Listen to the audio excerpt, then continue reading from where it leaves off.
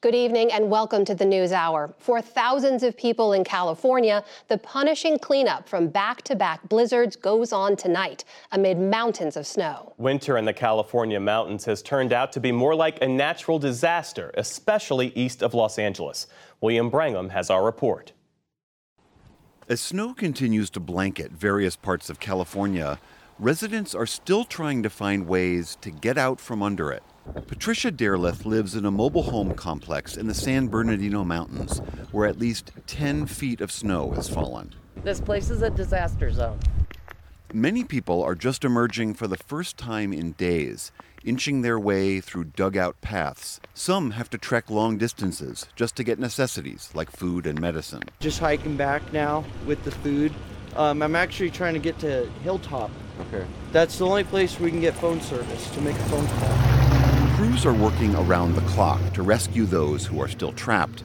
They're using special equipment to dig routes to safety and deploying as much help as they can. And that preparedness part of it is key for us. It also deals with a lot of specialized equipment and resources based on what we think we're going to see on the forecast. Officials reopened Interstate 80 this morning after shutting it down in several mountain towns over the weekend. But California isn't done with this extreme weather yet. More snow and later rain is predicted for this week. That heavy combination could collapse more roofs and cause other structural damage. Meanwhile, winter weather is again hitting the Midwest.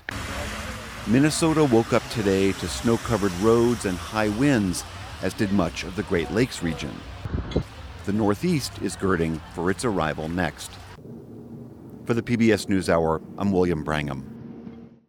All told, 13 counties in California are under states of emergency because of the massive snowfall. It's been 1 month since a deadly earthquake rocked the Turkey-Syria border region, and the UN is warning that it does not have the funds to help. The world body says an appeal for $1 billion to help survivors is only 10% funded. Silence has fallen over destroyed cities like Hatay in southern Turkey.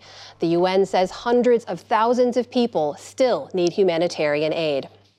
In eastern Ukraine, commanders in the blasted city of Bakhmut are vowing again to hold out. A non-stop Russian assault continued today, and one Ukrainian officer described the situation as utter hell. Drone footage from inside Bakhmut showed miles of scarred ruins. A military spokesman told Ukrainian TV that defenders are under constant pressure. It's tough. The enemy's assaults happen all the time. They try to capture our positions. Small groups attempt to carry out assaults. In the past couple of days, the number of people in those groups has increased. But so far, they've failed. U.S. Defense Secretary Lloyd Austin said today that even if the Russians finally capture Bakhmut, it would be a symbolic victory only. Back in this country, more than 20 people faced domestic terrorism charges in Atlanta after a violent protest on Sunday.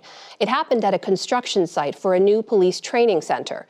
Surveillance video showed demonstrators throwing flaming bottles, fireworks, and rocks. Construction equipment was also set on fire.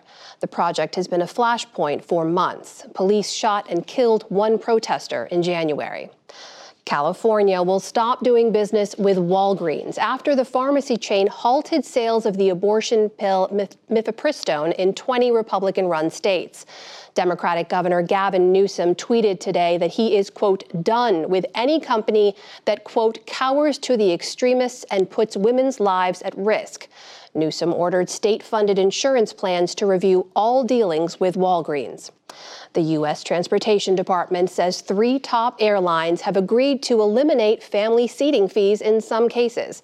American, Alaska, and Frontier Airlines say they will let parents with young children sit together at no extra cost if seats are available at booking. Those carriers will get a green check mark on a new dashboard that went online today. And Wall Street mostly marked time today. The Dow Jones Industrial Average gained 40 points to close at 33,431.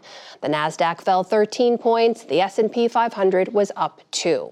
Still to come on the NewsHour, Iran vows to punish anyone found responsible for the poisoning of school-age girls. Speeches by leading Republicans highlight the choice voters face on the direction of their party. remembering an activist's lasting contributions to disability rights, plus much more.